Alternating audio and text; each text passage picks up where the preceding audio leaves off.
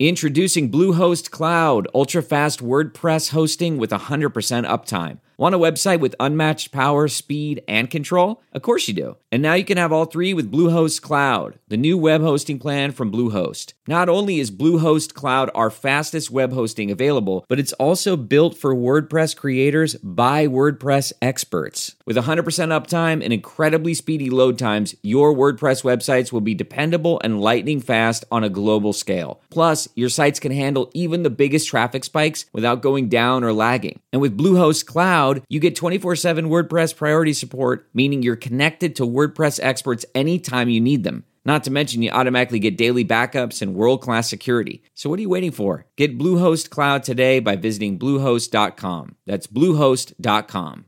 Temp check. What kind of summer are we having this year? A family road trip summer? A beach bum summer? Or a wake me up when the sun sets summer? With Instacart, choose your own adventure and skip the shopping side quests. Where available, you can get ice cream delivered to your hotel, sunscreen to the pool, or cold brew to your bed. Well, door, in as fast as 30 minutes. Wherever you find yourself this summer, you can get the goods. Download Instacart for free delivery on your first 3 orders. Offer valid for a limited time. Minimum $10 per order. Excludes restaurants. Additional terms and fees apply. What you don't want is a large proportion of the network having the same type of problem at the same time, whether that's 40% of the network goes offline or there's a bug in client software. Everybody's using AWS and AWS goes down. In ETH2 and in other systems, if you go down at the same time as lots of other validators, you get a higher penalty than if you're uncorrelated. This episode is brought to you by Crypto.com, Bitstamp, and Nexo.io. Hello, everyone. You're listening to Developer Perspectives, Ethereum 2.0 from CoinDesk Podcasts.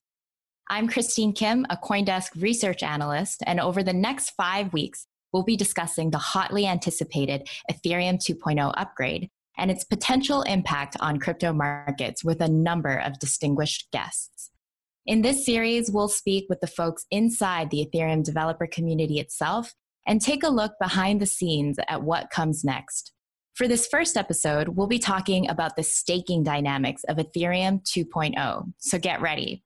For today's show, I'm joined by Paul Hauner, the co-founder of Sigma Prime. Sigma Prime is one of several developer teams building the technology which users will run on their computer or other devices to connect to the Ethereum 2.0 network. Sigma Prime's Ethereum 2.0 software client is called Lighthouse and is currently one of 4 being tested on the official Ethereum 2.0 Medalla test network. Say hi, Paul. Hello. Great to have you. We also have on this episode Tim Ogilvy, the co-founder and CEO of cryptocurrency staking platform Staked. Through Staked, users can earn returns on their holdings of cryptocurrency like ETH. In preparation for Ethereum 2.0's launch, Staked will also be providing users an easy way to become validators on the Ethereum 2.0 network and earn interest from the new proof of stake blockchain. Tim, thanks so much for taking the time to be on this show. I'm glad to be here. Thanks. And on a personal note, I'm really looking forward to speaking with each of you because I have spoken with you guys before in the past. And this episode, we do want to be talking about the many unique features of staking on Ethereum 2.0. But for our listeners who haven't been following the march towards Ethereum 2.0 very closely, Tim, can you start us off by giving a brief explanation of these 2 terms we're going to be saying a lot on this episode, proof of stake and relatedly staking? Sure. Well, I think proof of stake is easiest to understand when you put it in context of proof of work, which is the security model that Bitcoin uses. So in proof of work systems, miners compete for the right to create the next new block. And they solve a mathematical puzzle by running mining infrastructure all over the world, and whoever solves it first gets the right to create a new block, and they get rewards associated with that in the form of new Bitcoin that gets created, as well as the transaction fees in each block. There are a couple problems with proof of work, most notably that it costs $6 billion a year in energy and some other issues around fast finality and things like that.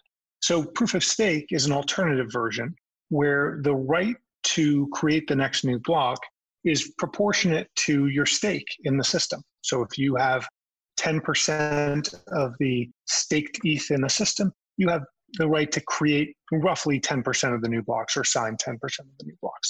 And so staking is the art or is the act of participating in that security system, where in effect, you will take your ETH and you will stake it, saying, I vouch for the behavior of a specific node and that they will sign new blocks correctly. And as a reward for that node acting honestly in the system, you will get potentially the block rewards associated with participation. And that looks like a stream of income over time. If your node behaves dishonestly, you could potentially get slashed, which means you lose a small portion of your funds for behavior that went against the network. So those are the broad definitions. And I'm really glad that you had contrasted it with proof of work, because my next question to you, Paul, is before you started working on building Ethereum 2.0, what was your opinion on proof of stake systems compared to the more traditional proof of work blockchain systems, which is what Bitcoin and Ethereum currently run with? Yeah, sure. So personally, I've always been a fan of proof of stake. I think it's just always sounded like a good idea to me. I'm personally quite concerned about the environment and climate change and our use of energy. So proof of stake naturally felt good to me. And then after reading a little bit more about some of the security properties, so part of my background is in information security as well. So reading about some of the security properties of proof of stake kind of cemented it in for me that it seemed like a really good idea. And an interest and desire to see a switch to proof of stake is one of I'd say the fundamental reasons why I'm working on Ethereum 2 now. Energy efficiency is one of the benefits of using a proof of stake network, proof of stake system. But as I understand, there's quite a lot of design complexities when it comes to building a proof of stake blockchain, making sure that all the incentives in the network are working correctly. And as I mentioned kind of in the introduction of this podcast episode, Ethereum's proof of stake blockchain, which has been over 5 years in the making, is now finally on an official public test network, the Medalla network. Tim, is Staked running any experimental validator nodes on Medalla right now? Oh, yes. We're running a large number of clients. We use a number of different implementations of ETH2, including Prism and Lighthouse. So we're testing extensively to get ready for launch. And how are you finding operations? Were there any surprises when you were running Lighthouse or Prism? Well, we run 25 other proof of stake networks. And so we're used to running in testnets. And we see a lot of the same issues that you see in testnets, which is sometimes the software doesn't communicate perfectly or has issues where it needs to be restarted or the network needs to be restarted. I would say I think Ethereum's in pretty good shape relative to a lot of the other testnets we've seen. So the bumps have been relatively small. And at this point, we're really focused on more hardening our infrastructure than we are worried about kind of the core client falling over and not able to establish consensus. And Paul, how are things from your end since the launch of the Medalla network? Were there any surprises flagged to your team by early users of Lighthouse trying to stake their coin and connect to that test network? Oh yeah, absolutely. Lots of surprises. We learned lots of things. This is the biggest testnet launch that Ethereum 2 has seen. So we had a lot more people involved, a broader scope of people. So we learned about things that were frustrating for people. We also found some bugs. We've been troubleshooting a very interesting and elusive bug at the moment, which can cause nodes to crash, where a lot of the problems we're having at the moment are in the networking side of things. Eth2 updated, kind of introduced a fully new networking stack. And these peer-to-peer networks are very difficult to debug. Yeah, lots of lessons learned for us, lots of stability improvements.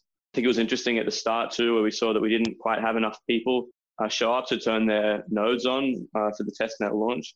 That was an interesting look at what proof of stake networks look like if there isn't a sufficient stake, if people aren't risking money. It's quite interesting to see that they're not really motivated to perform the work. But I think this is something that'll pretty much disappear once people have real Ethereum stake on the line. Why do you think that real Ethereum would change that dynamic, especially when it comes to having enough stake on the protocol to make sure that the network is secure at launch? I think the stake is very important for people just as a motivator, really. I mean, if you've got, like, why should you, keeping in mind that these Ethereum 2 launches and the things that happen on Ethereum, they're not local to your time zone. So they might be happening at, 2 a.m. or something like this.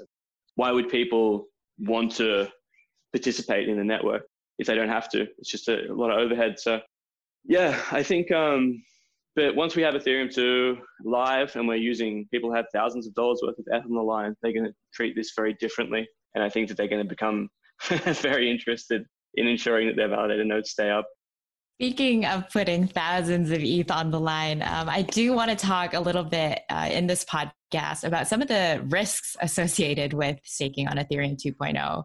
Tim, for users who do want to try out this technology, the software, and make a bit of extra income on their ETH, what would you say are the biggest concerns in your mind, the biggest warnings that you'd like people to know before they invest their 32 ETH onto the new network? Sure. I think there are probably 3 things people should be aware of. And the first is a really important one, which is during phase 0, which is the beacon chain launch, when you send your ETH1 to the deposit contract, it is effectively transformed into ETH2, but there are no transfers enabled on ETH2. And there's no way of going back. So when you decide to stake on ETH2, it is a one-way trip until the next phase it has been enabled. Your funds are not liquid, and really the only thing you can do is participate in stake. People have to understand that fundamentally before they get started. And then once you've made the decision to stake, and I think lots of people will, there are 2 fundamental risks that you face as a staker. Number one, and they're really around making sure that you are running reliable and secure infrastructure. Number one, you got to be up effectively 100% of the time. Extended downtime or just dropping out of the system can cause you to get slashed. It starts as very small amounts, but if you're off for really extended periods of time, as in weeks or months, it can have a very material effect. So if you're in it, you really have to be in it and committed. And the second is if you have a sloppy technical setup or you get hacked and your validator keys are taken, you could do what they call double sign a block, which is sign 2 blocks that are exactly the same height. That looks to the network like it might be an attack on the network, particularly if other people are doing it. And that will get you slashed, call it 5%. So I think in summary, what I'd say is you should be ready to run a secure and reliable infrastructure to ensure that you, when you make the decision to stake, you are doing it and participating with the network. You said you had 3, Tim. That was only 2, I think. So my 3 were really, there are 2 ways you can get slashed: extended downtime and double signing. And then there's this one overarching issue, which is that there is no liquidity in ETH2. And so once you put your money in, it is locked until such time as they get to phase 1 or some kind of bridge back to Ethereum 1. Mm-hmm. Paul, did what Tim said make sense to you? Did he miss anything when it comes to the risks of staking on Ethereum 2.0? No, really. I think that's perfect. I think what I heard was a security risk of being attacked and hacked.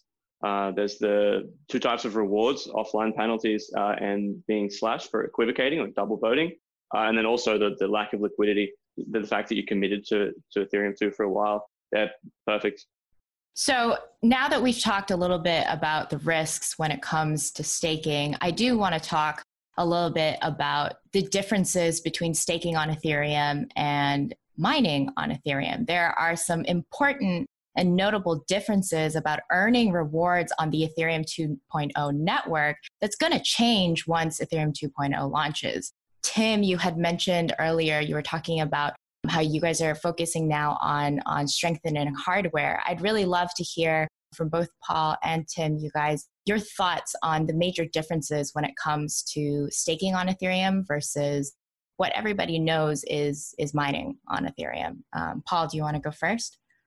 Yeah, absolutely.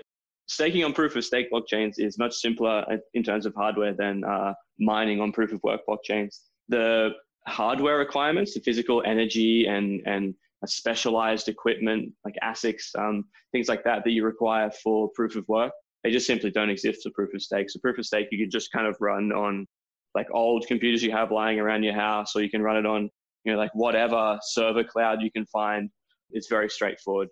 I think perhaps what is a little bit more complex in staking is that you now have key management where you didn't necessarily have that in proof of work blockchains. So your physical hardware and the chips and processors and boxes and stuff are all simpler, but you do have to be a bit smarter about managing these staking keys and ensuring that you don't leak key information, get hacked, and also that you don't happen to run the same key on two different machines and then start producing slashable blocks, equivocations, double votes.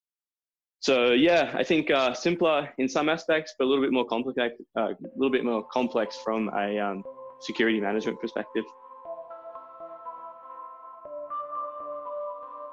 Hey listeners, Crypto.com offers one of the most convenient ways to purchase your favorite tokens or cryptocurrencies. It's also one of the most cost-effective ways, with the normal 3.5% credit card fee waived for all crypto purchases. What's more, with Crypto.com's MCO Visa card, you can get up to 10% back on things like food and grocery shopping. When you buy gift cards with the Crypto.com app, you can get up to 20% back. So download the Crypto.com app today and enjoy these offers until the end of September.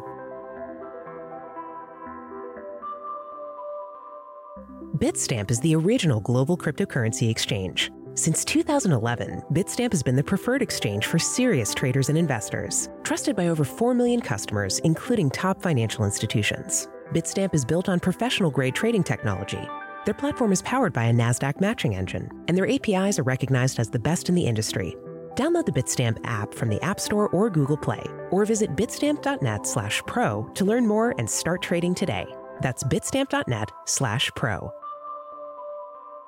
In this crisis, many investors aim to keep and grow their digital assets. Others seek to maximize the yield on their cash.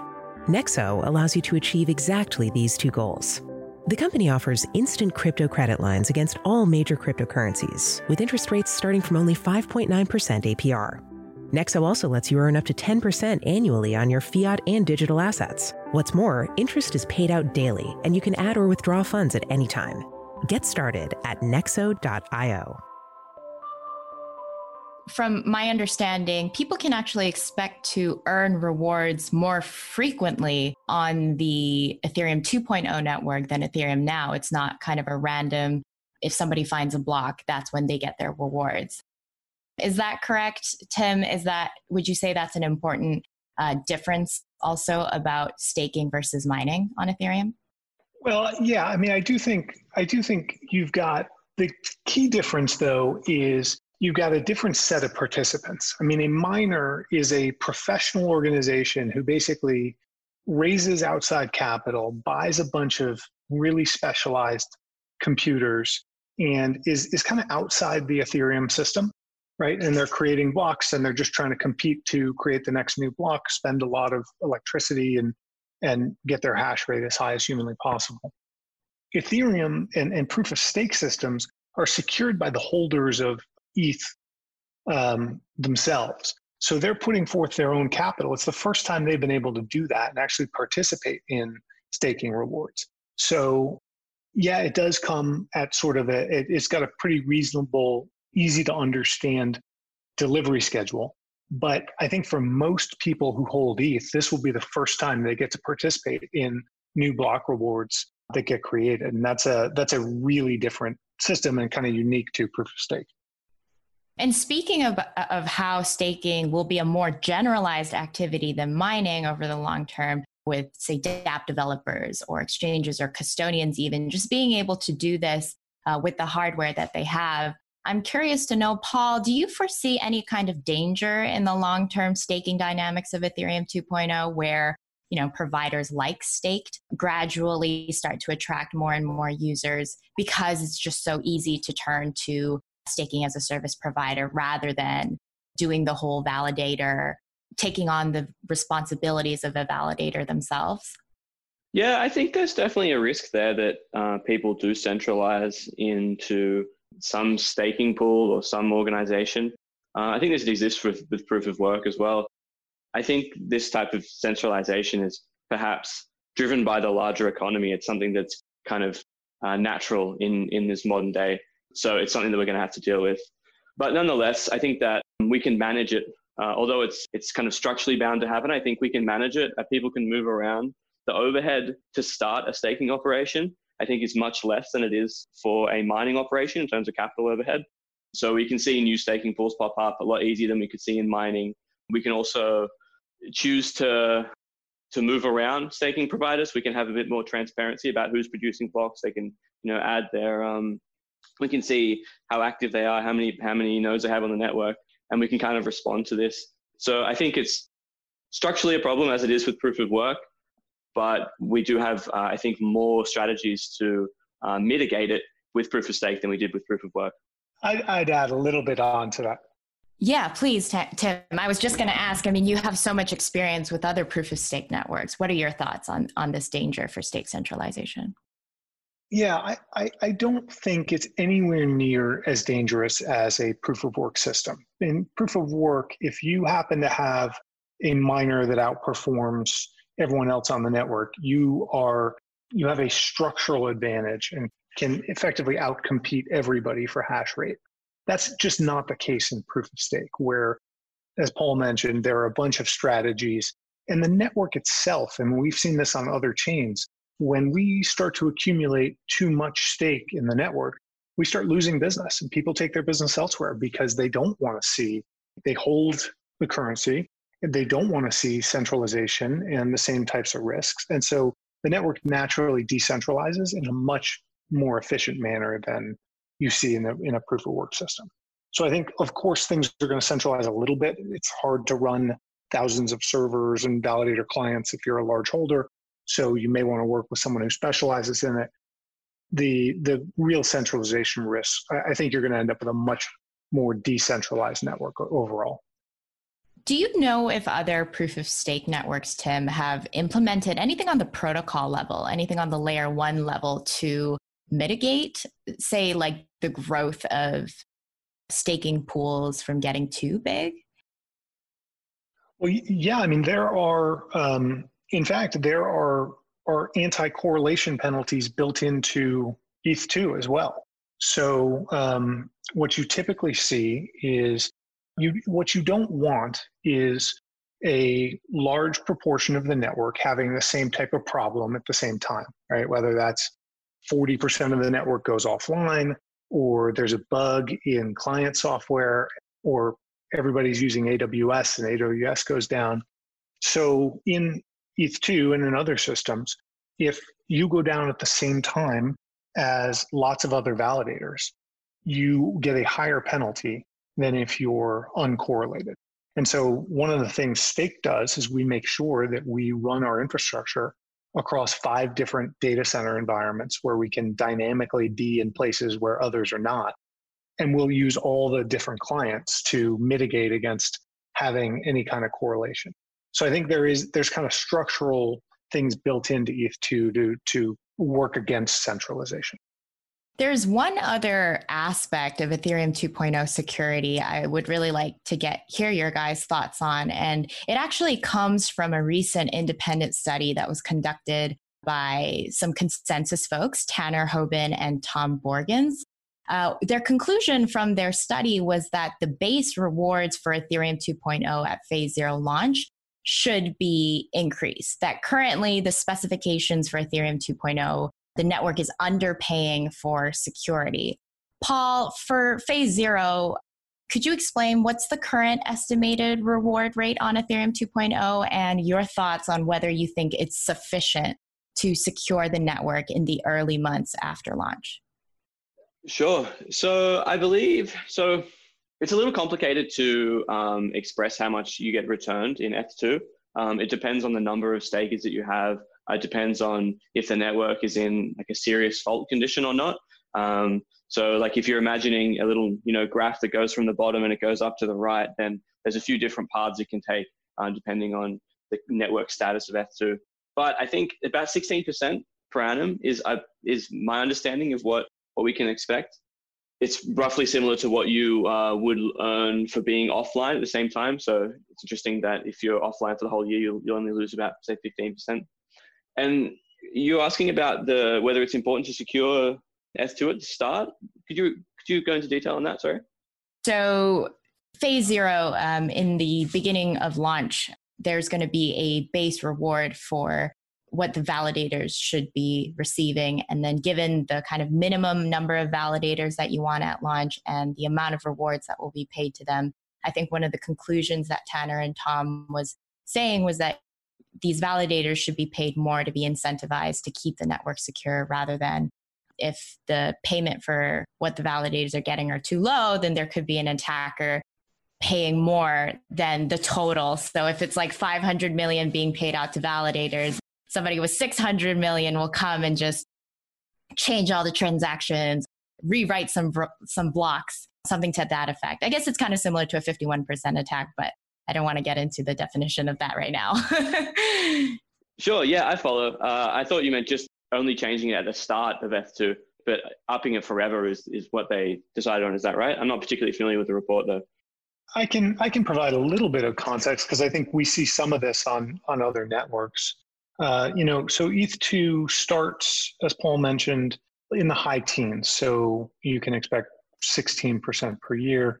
And that goes down as more and more ETH gets staked into the system. It goes down to as low as about 2.3% or so.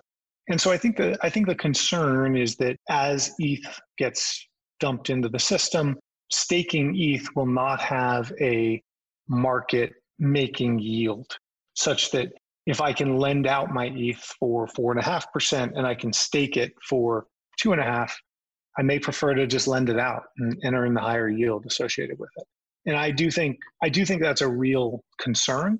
I think when I look at the amount of ETH that gets staked, it's a really high number that can secure the network. I think the early days should have some time to figure out, it'll provide enough security to get the network launched and live and really get some market feedback on what are the rates that stakers demand to put their ETH at risk. And I think there may have to be adjustments, and I wouldn't be surprised if you see adjustments over time. We've seen that in other networks as well. One more follow-up question to that, Tim, especially as it relates to staking pools. As I understand, conversely, mining pools in comparison to staking pools offer very limited risk for miners who participate. And you had explained in your explanation of the risks when it comes to validating on Ethereum 2.0, it's that there are these conditions that could lead to slashing, that could lead to getting your rewards pulled.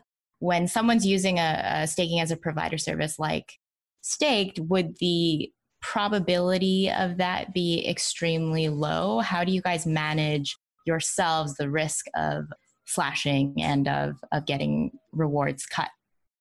Well, that's our pitch, right? I mean, fundamentally there are risks here, and our target clientele are typically investors or exchanges or custodians who hold a lot of stake. They want to participate, but they don't necessarily want a large DevOps operation for running all of the validators. And we have spent a couple of years building software that minimizes the risks associated with running proof of stake networks. And so that means our ability to keep things live if networks go down or data centers go down is very easy for us. And we've got a lot of security built into the way we handle validator keys so that we're not going to mismanage them and accidentally double sign a block or things like that. I think fundamentally this is a question of there are a lot of hobbyists who are going to want to run their own infrastructure.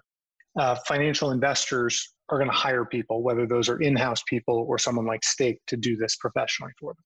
And that's the role we play, is to hopefully take as much risk out of the equation as possible for them. Yeah. And I'm going to throw a little bit of, we're coming down to our last couple of minutes here on this episode. And I want to ask a little bit of a fun question to both of you. Tim and Paul, as you know, lately the Bitcoin price has been surging, as of course has the ETH price. But it's funny because 32 ETH now is roughly equitable to 1 Bitcoin. Paul, I want to start with you. Give me your pros and cons for what you would say is the better investment for somebody who's new to crypto and just entering into the space. Is buying 1 Bitcoin or using that same amount of money to buy 32 ETH, which one of those two do you think is a better investment? I would buy the ETH. I think it's just a far better project in my opinion. I'm much more likely to choose ETH over Bitcoin. I work with it every day. That's one of the reasons I do. So I just go for ETH because I think it's a better project, more interesting, more use cases, pushing technology more. I'd go ETH. Tim, do you have the same answer? Pretty close. I think Paul and I live pretty close to ETH every day, and so there's a lot of really positive stuff going on. I would say that I think Bitcoin's role as store of value and digital gold is a really good one, and I think it probably has less upside and less downside associated with it. Whereas as ETH sort of comes into its own as the smart contract platform of choice, I think there's probably more upside associated with it, particularly because I think they're going to nail the transition to ETH2, and that's gonna give people a lot of confidence that this is the platform for the future. Mm-hmm. We spent a lot of this episode talking about the staking dynamics of Ethereum too, but is there any other aspect of Ethereum making this transition to proof of stake that you guys want to highlight and are excited about? Paul, do you want to go first? I just think the environmental improvements from swapping to proof of stake is just really great. I think that people should talk about this more. And I think that once we start to see this technology go more mainstream, that it's going to be really important to people that this technology is more energy efficient. That's just what I'm in it for. Mm-hmm. Tim? I'm a DeFi guy, so I love the confluence of all the cool lending and yield farming things that are happening in ETH1 that I think as you transition to ETH2, particularly once we deal with some of the thornier problems with that transition, I think are really going to make the sky the limit in terms of the stuff we can do. So that's what I get excited about. For sure. Paul and Tim, it was a pleasure speaking with you guys today. Thank you very much for the time. Everyone, this has been episode 1 of Developer Perspectives, Ethereum 2.0.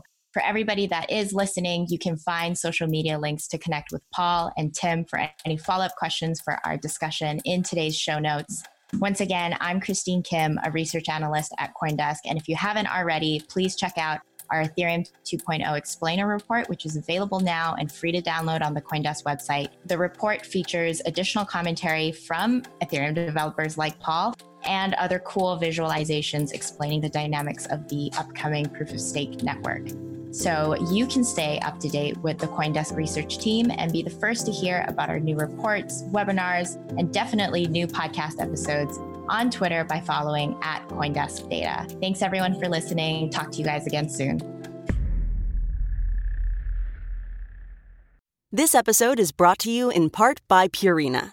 Purina is dedicated to creating richer lives for pets and the people who love them. From helping older pets think like their younger selves to making cat ownership a possibility for more people than ever, Purina is helping pets thrive so they can live long, healthy, and happy lives. Purina has you covered for all your furry friends' needs, whether they meow or bark. From litter to treats to their best-in-class, nutrient-packed food with taste your pets will love, Purina's got your back at every stage of your pet's life. Your pet gives you the joy of the spring sunshine all year round. So today and every day, care for your pet with Purina. Your pet is Purina's passion. To learn more, head to amazon.com/Purina.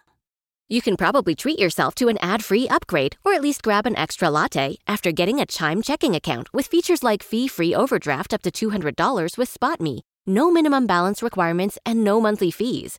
Open your account in minutes at chime.com/goals24. That's chime.com/goals24. Chime feels like progress.